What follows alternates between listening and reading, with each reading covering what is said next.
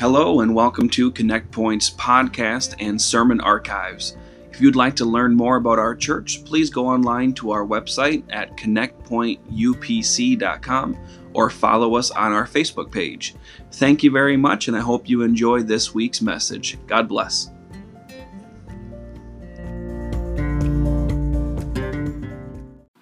It was the spring. 2 years ago. Yes, we had to skip, but we picked it back up. So 9 years of this, and he's been coming from the very beginning, and has blessed us every single time. And we know that we're going to be blessed again tonight. So, Brother Killmon, come take your liberty. Praise the Lord, everybody. Wow, man, what a great time to be in Mankato, and thank you so much for the snow. We left Indianapolis. It was about 80 degrees, Brother Lear. I had short sleeves on. It was tremendous. And as we got closer to Mankato, we went through all the states and got here. You had snow. It was awesome. And we do love this church. Love so much the influence of course, Brother and Sister Lear, their work in the district and for the kingdom of God, and the shoulders of giants that we're standing on. And we appreciate you very much. And of course, your wonderful pastor and his sweet wife, the Coxes, we love them very much as well. They're great friends, and I appreciate them. I would love to work them and abuse them more, and we'll see what the Lord will let us do and what they agree to. And I appreciate you all very much. How many of you love your pastor and his wife and family? Amen. And you'll have to forgive me, but just to stand in this building, I know you guys are probably used to it, but man, we were pulling up. I was like, this is awesome. And so I'm very, very happy to see what the Lord is doing and what good people that are consistent under the vision that God gives leadership can accomplish over time is just astonishing. So thank you for your hard work and support and giving to the kingdom of God. I'm gonna do something a little different. I promise.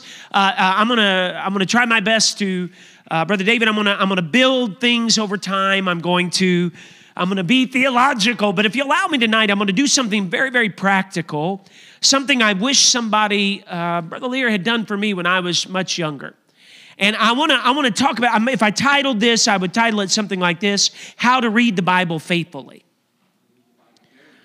And so when we talk about the Bible, this is what I want to kind of do.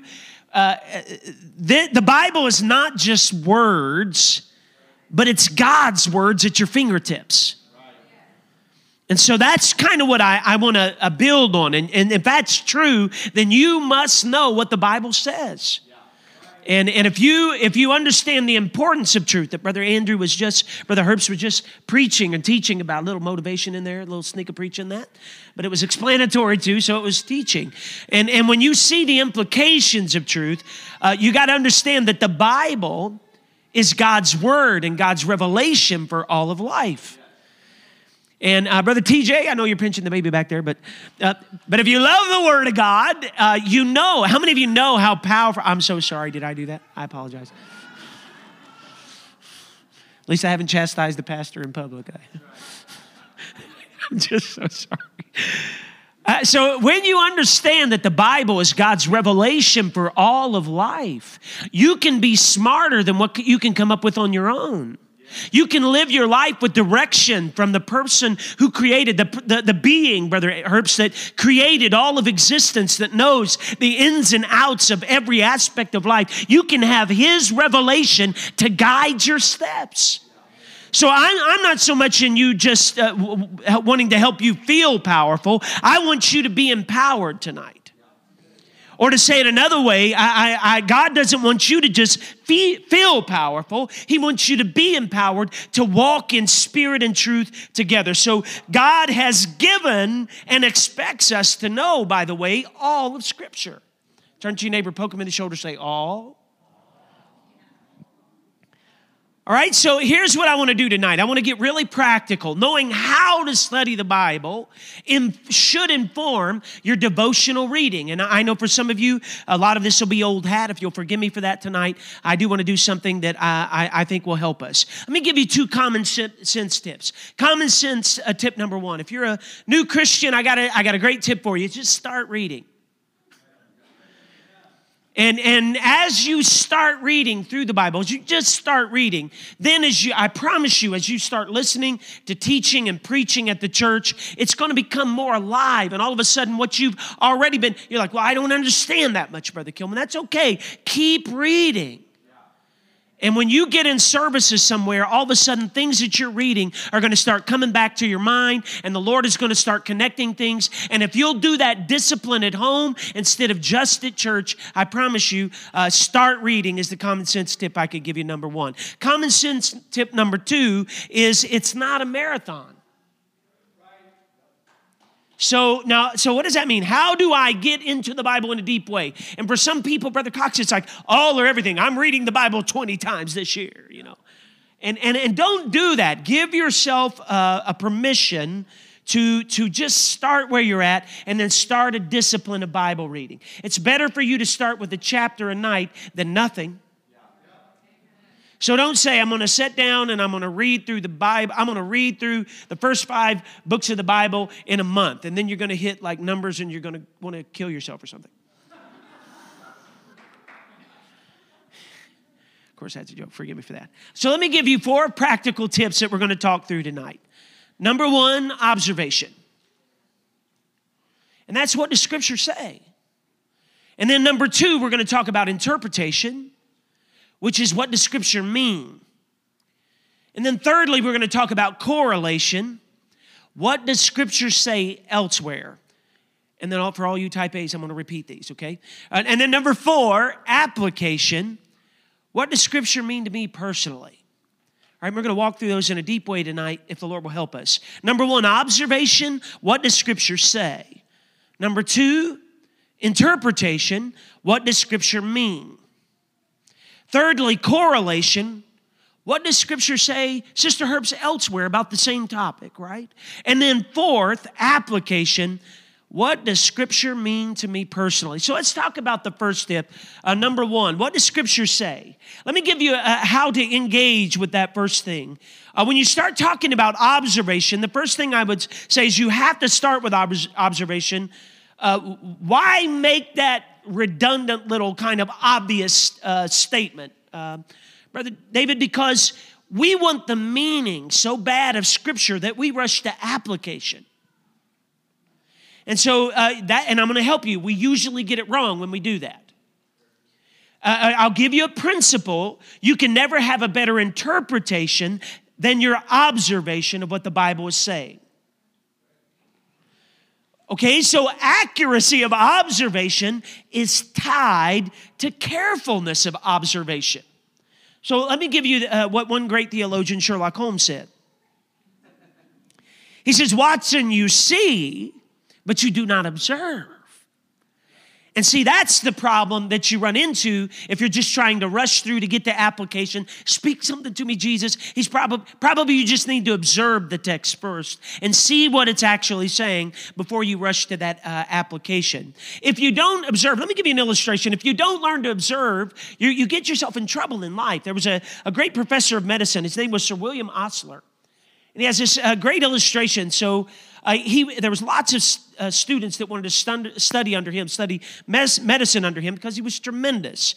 And so what he did is he said, you can understand a lot just by observing people, the pallor of their skin, whether or not their eyes are clear.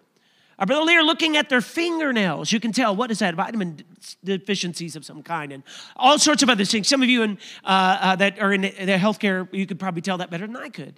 And so he began to teach, and he's trying to convince these young doctors of the importance of observation. So he holds up a beaker, and he has a beaker of urine. And Brother David, he says, you can tell a lot by just what the patient's urine looks like. And he says, you can see things. And he says, you can tell, Brother Herbst, he says, even by the taste. I know some of you are like, I rebuke that. Me too. And so he says, here's what I want you to do. He's holding the beaker. He says, I want you to observe what I do and then repeat it. He says, so if you can taste the urine, And then he passed the beaker around. He said, observe what I did and repeat. And so he passes it around the room, Brother Cox.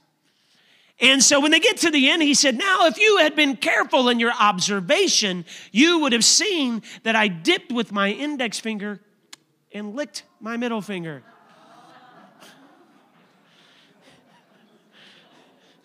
And see, you're going to get yourself in trouble if you don't observe carefully in life. And the same is true of Scripture. We see it, but we don't observe. So I'm going to help you. I'll give you a great little statement that if you're taking notes, I think you ought to write down.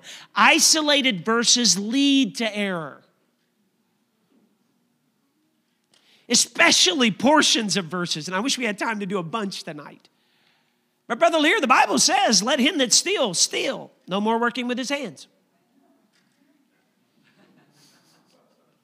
Of course, that's not all the Bible says, Brother TJ. Let him that steals, steal no more. Working with his hands, let him labor. So isolated verses or portions of verses quoted out of context. You ready? So the first point of observation is this. What is said? I know. You ready? So observe, read, think, chew on it. You should read it and observe it and kind of live with it so much that you think, man, it's like I've lived there, John. Brother Brown, because I have. I've been living there, kind of observing what's going on. The second part of observation is what is emphasized. So the volume of things is interesting in Scripture. Like one little point would be that in the creation account, Brother Herbst, God spends more time talking about the creation of humanity than all the rest of creation behind. That's on purpose. That when you start thinking about that Genesis 12 through 27 is dedicated to the life of just one man. And you better know why Abraham is so important. Are you ready? Things that are repeated, not just volume, repeated. Like in John 7 times, Jesus says, these things have I spoken unto you. And he's lifting up something, or Saul, Saul, the repetition, or verily, verily, veritas, truly, truly, amen, amen. I say unto you, or related questions, like where questions are asked in Scripture and then answers given. Observe when Scripture talks about, Brother Les, God's part and then my part.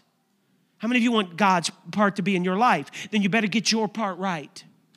Right? Things like that. The fact that there's blessing and cursing, that there's warnings and failure, and you ready? There's obedience, there's sin and consequences, there's faith and fulfillment. See how those things are related in Scripture.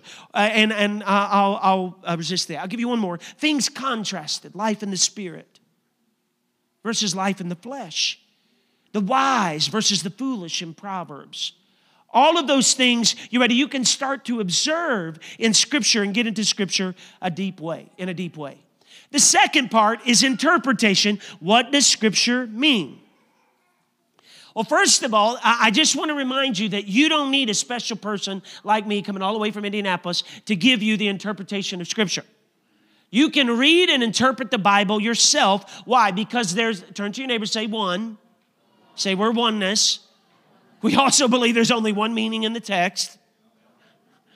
Okay, what does that mean? You ready? A text can never mean, Brother TJ, what it's never meant.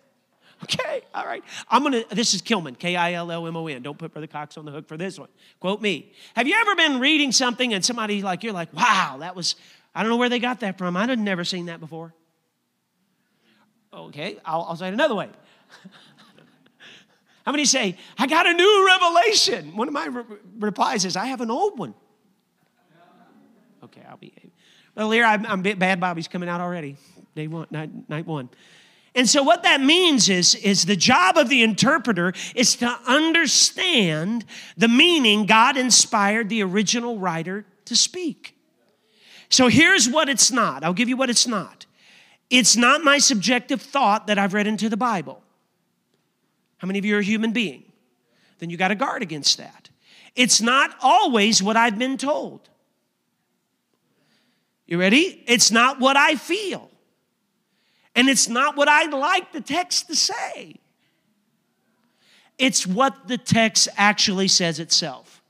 So let me give you what I'm going to call some barriers to correct interpretation. The first one is language barrier. You have to know that the Bible was written originally in Hebrew, which you're starting, hallelujah, Brother Herbst, and Greek, and portions of it in Aramaic. And so you need the original intention, and the Hebrew and Greek is kind of hard to get at. How many of you are like, well, I'm not doing that, Brother Killmon? So what you need is a translation. This is off the editorial page. I'll give you 2 reasons why that you need to stay close maybe to a good King James, or they have like a Brother Cox, a KJVER, which is a updated of the language, at least gives you the interpretation of some of those Old English words in the footnotes.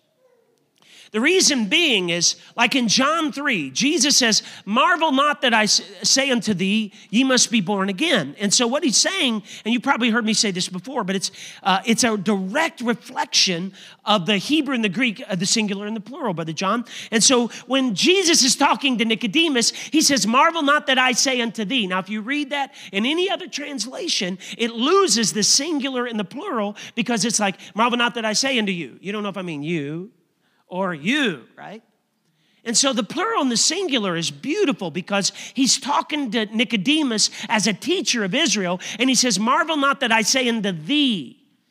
And so in 1611, Brother TJ, they went about 100 years earlier and picked up that really, really old thing. So when the King James come out, it was already old, and we're worried about it being archaic today. And so it was already old, but the reason they did that is because they wanted to give you, as the reader, the closest thing to the original Greek and Hebrew they could. So when he says, marvel not, Brother John, that I say unto thee, that's singular, ye, plural. Everybody in the world must be born again. So what he just said, Brother Herbst, is you as a teacher of Israel need to know, Nicodemus, the universality that everyone has to be born again in order to be saved, Brother Cox. And that's beautifully reflected in the Greek. It's beautifully preserved in the Scripture. And the way you get at it best is a translation. It's going to give you the closest you can to the Hebrew and Greek. I'll give you one more. Hebrews chapter 1, verse 8. They pick up an Old Testament quotation that was of the one God of Israel, Brother Les. And he says, but unto the Son he saith. And then he quotes this psalm that's tied to the one God of the Old Testament. And he says, thy throne, O God. And thy is singular, not your, because again, your can mean your or your. He's saying thy. Why? Because it's singular, and he just called the Son in Hebrews 1 the one God of the Old Testament. Now that is a beautiful preservation. So when you have a language barrier, you have to be careful to make sure that you have something that's going to literally give you the words of God in the closest approximation to the original language there is. And I'll let Brother Cox speak to that more. There's the cultural barrier. Greet the brethren with a holy kiss. I ain't doing it, Brother Cox. I love you, but what does that mean? Again, it's like manners and customs in the Bible, or the contextual barrier. Always ask, what is the setting? Who is this written to? What is the application of this? I wish we had time to deal with some examples on that. And then the literature barrier, forgive me. The type of genre, the type of writing. Am I reading narrative? Am I reading a theological epistle? Am I reading a parable? And again, each one of those have to be, you ready? Poetic expression. Like, for instance, like when atheists make fun of the Bible for like inconsistencies, where it says, you know, you're reading Deborah's account and the king comes through and Jael gives him some milk to drink, and what does she do to the Sisera? She nails him right through the head with a tin spike, right? Kills him dead. And so when you read the Song of Deborah and the deliverance from this evil military leader and force that's coming in, it says, he fell, and he died. And then the atheist, Brother TJ, like, ha, ha, ha, ha. Did he get nailed to the floor or did he fall and die? Ha, ha, ha. Terrible inconsistency. It's like, do you know anything about literature? Because the Song of Deborah is poetic expression. And it lends itself to poetic language and imagery. Like we say, how many fell in battle? We don't mean how many need marching lessons and tripped and fall on their face. We mean how many died. Why? Because language lends itself to poetic expression. So if my mama said something like this, son, I will smack the taste out of your mouth. When that Tennessee woman starts talking to me, as a young man, I understood. She didn't say, I'm going to hit you so hard, the taste buds are going to fly out of your mouth. She's saying, she would say, I'm going to wring your jaws. I don't even know what that one means, but I knew what it meant. So my mom's actually a nice person. Please don't. I'm sorry, Mom, if you ever see a recording. Okay, so Sister Cox, she's actually a wonderful person. But you ready? Language lends itself to that, and you have to say, is that meant to be interpreted literally? If it's narrative, yes. If it's poetry, let poetry be poetry. Okay, I'll behave. Hallelujah. All right, so, okay, well, I'll try to hurry up. So here's some things to guard against while interpreting. Number one, reading into the text what it doesn't say. There's a great Greek word for that, Brother TJ, it's called hogwash. That's right. Number two, remember that knowledge puffeth up. Paul says that in 1 Corinthians, and remember, it's humility that disarms.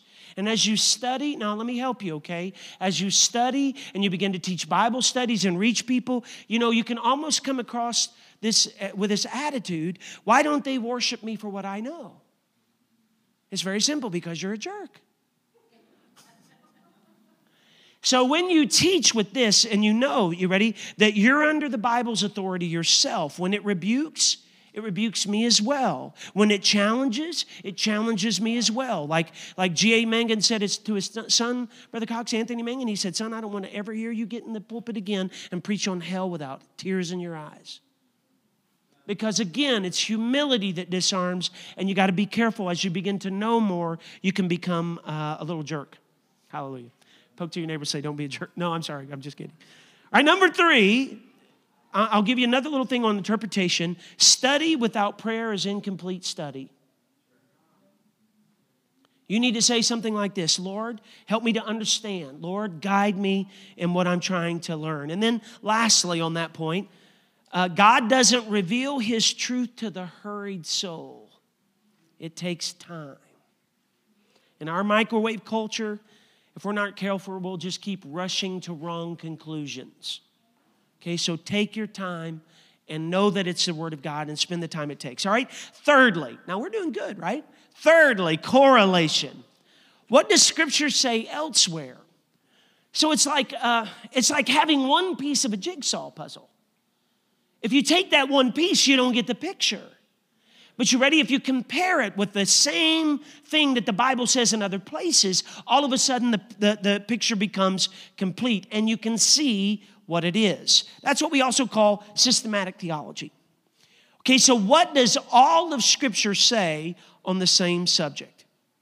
So that means you need to use Scripture to interpret Scripture. I actually had a good friend, Brother Herbst, Brother Tom Dibble, that's doing some work, and he was at a place, and one of the instructors says, you can't use Scripture to interpret Scripture. It's like, don't you believe in one author called God?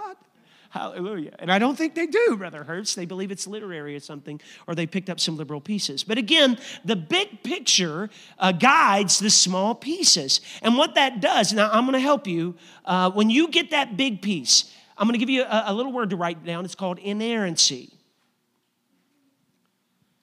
I-N-E-R-R-A-N-C-Y. The Bible is without error. And that means we believe that God watched over the revealing, the recording, and the preservation of His Word.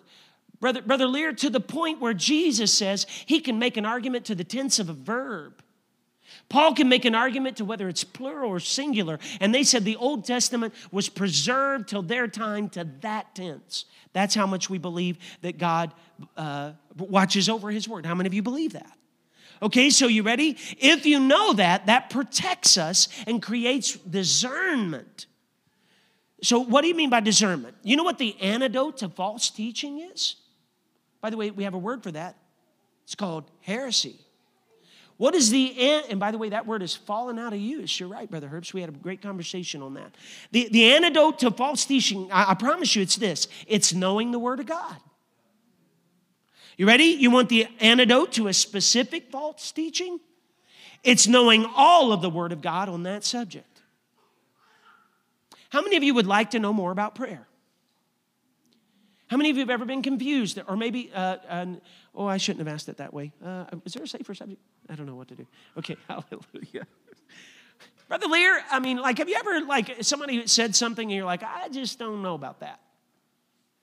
If you want to know whether or not what you're hearing is right, it's very simple. Get you a concordance, look at all of the passages that say prayer, and then spend the summer maybe just reading every verse that the Bible talks about prayer, going slow, observe. And then once you observe, Brother Cox, you can interpret. And then you can make sure that, you ready? I'm not being led down a false path, because comparing what the Bible says in every place enlarges your understanding of truth. So I'll give you one verse. How many of you believe the Bible? I'm going to do a terrible thing tonight. I'm going to give you a bad illustration. Sister Cox, you have a Bible there. You want to read for me tonight? Matthew 21, 21 and 22. Now, I'm going to role play some of the most terrible things that we have in our culture right now around prayer. So Matthew 21, 21 and 22. How many believe the Bible's? Now, hand in pocket is heresy, okay? Don't quote me on social media if my hand's in my pocket tonight, okay? That's me role playing. Then I'm going to pull it out and I'll explain, okay? All right, so what does that mean? What does that mean? So Matthew 21, verse 21 and 22. Jesus answered and Whoa. Now we're going to do kind of preach style, right? All right, so Jesus, how many of you believe Jesus? Okay. said unto them, Verily I say unto you, verily, truly, if ye have faith and doubt not, you shall not only do this which is done to the fig tree, yes, but also if ye shall say unto this mountain, if you be thou removed, and be thou cast into the sea, it shall be done. It didn't say it might be done. It didn't say it perhaps will be done. It shall. Turn to your neighbor and say, it shall. Speak it. And all things whatsoever ye shall ask in prayer. Whatsoever. Now, are you sure you're reading the words of Jesus? Yes, okay. Whatsoever. Turn to your neighbor and say, whatsoever. Yeah? Believing ye shall receive. You shall receive. You ready? If you don't doubt. And you see, the problem is, Brother TJ, we just got a doubt problem. Jesus said, whatsoever you ask. Turn to your neighbor and say, ask big. How many of you heard some preaching like that? Okay, it's this name it and claim it, blab it and grab it kind of stuff, Brother Cox. And you ready? In his name, of course. In his name, Brother David, means under the authority of Jesus. And so that's something in the text that's usually overlooked. But you don't even have to know what that theological phrase means. All you have to do is compare that interpretation of that verse and seeing if you're getting it right with the rest of Scripture. So let me read some other passages. James 4, 2 and 3 says, you lust and you have not. You kill when you desire to have and cannot obtain. You fight in war, yet you have not. Why? Because you ask not. Ye ask and receive not, because you ask amiss, that you might consume it upon your own lust. That means Jesus is saying, you ready?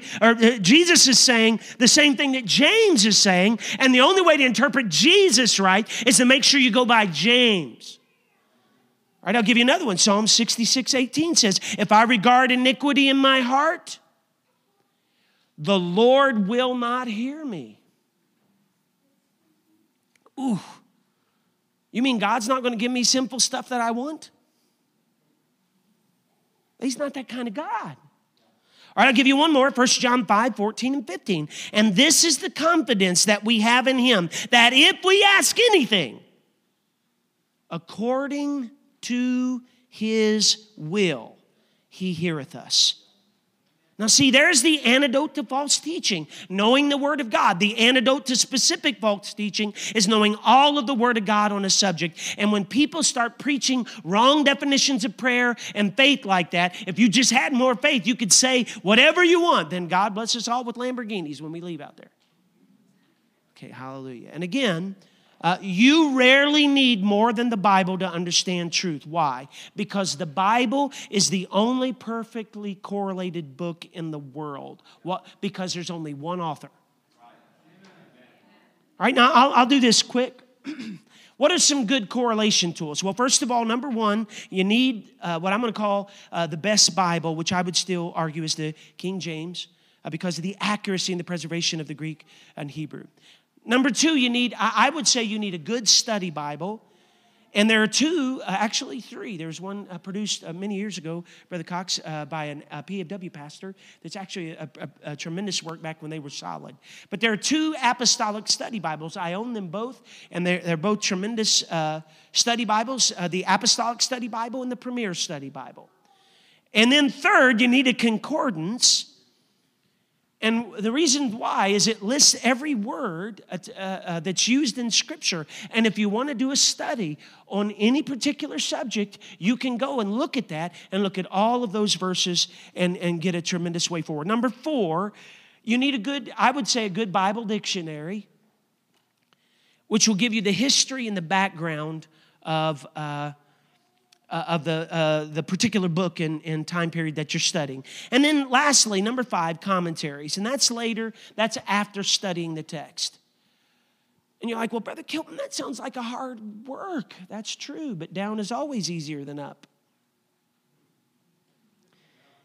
Now, what is the benefits of correlating? I'll give you four, and then I got a little note here that says hurry. I know. It's like my wife wrote it or something. No, it's not true, brother. Don't tell on me, Sister Lear. Don't tell on me. All right, number one, here's the benefits of correlating. Number one, it will create a clear discernment in you instead of vague opinions. You will know what the Bible says on that subject. All right, number two, as your knowledge broadens, your understanding will deepen. Number three, as a result, you'll have You'll have a true faith. And then lastly, number four, you'll be able to separate truth from error very quickly. It'll be very hard to lead you astray. All right, the last one, application. And here's the thing about application. Application is something like this. What does Scripture mean to me personally? Now, I'm going to help you tonight. You're not going to be saved by what you know. You're going to be saved by what you obey. So we're not done. Now, I'm glad. Brother Herbst, you and I love the text, and we can just study the details and be like, love it. But one of the big jobs, if you're a teacher or if you're a preacher, is you got to get into application of the text, because we need to know how to live in light of this truth. And so they were rejected, Brother Cox, not because they didn't receive a knowledge of the truth, but because they didn't receive a love of the truth. And if you love it, you'll obey it. So let me help you with that. In application, you're looking for conviction, direction, correction, encouragement. You ready? Spell out how these things apply to me. It's about what we're going to do with what we discovered about the things that God cares about. See, understanding application is easy. It just means this: I need to take God's word personally. So there was one man, his name's Jordan Peterson. He's crazy. It's a little bit wild for me. Andrew, he says, I come to believe in some things. He says, I didn't come to believe in God because I saw God. I came to believe in God in some way because I saw the devil. You ready? And he said, I saw the devil in me. To quote one man, he said, I've seen, hallelujah. So here, you ready? Don't always see yourself as the hero. You're capable of wrong. He says it much stronger. Jordan Peterson says every one of us is capable of genuine evil. And you have to say, Lord, show me my heart.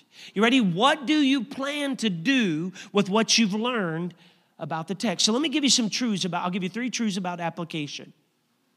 Number 1, we are what we do, not what we say. That's James, the book of James. Number 2, take truth in, apply it personally, and then live it out.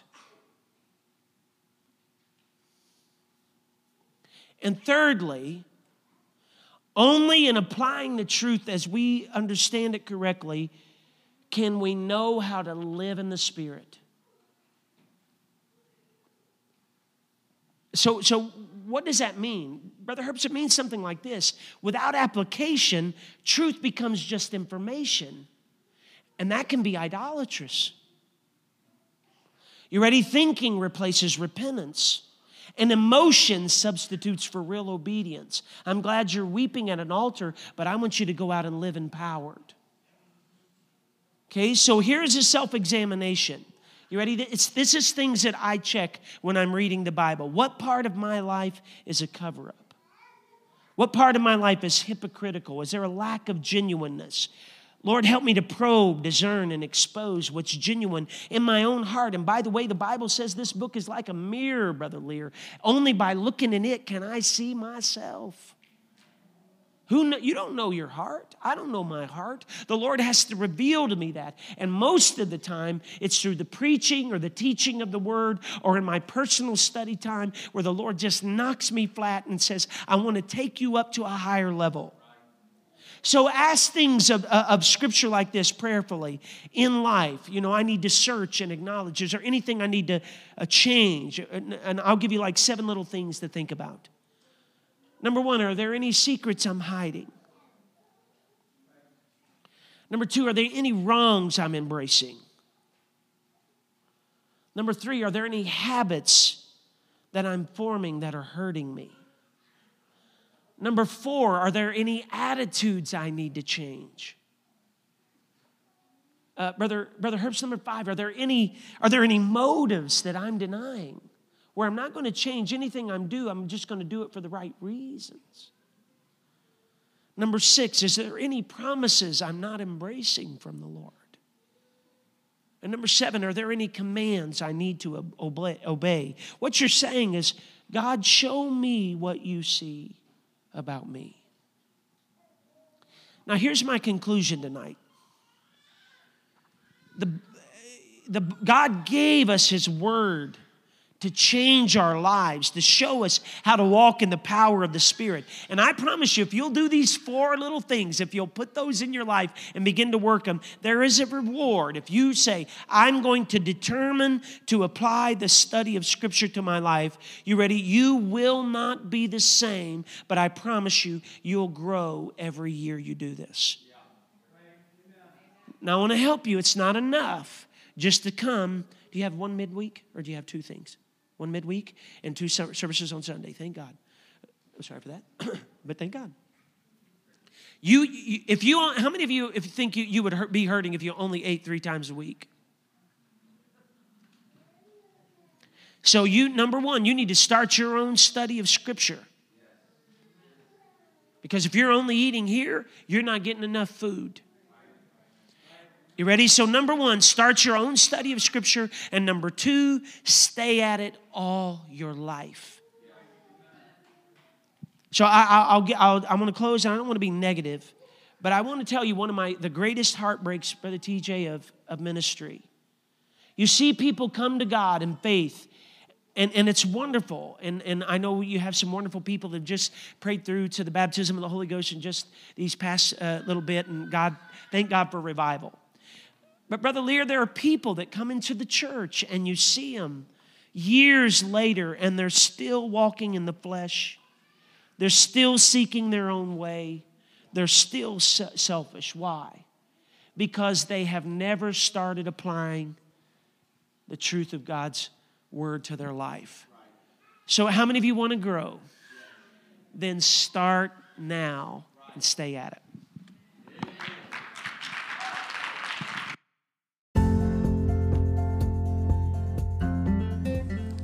Thank you for listening to our podcast this week. We hope you enjoyed this message.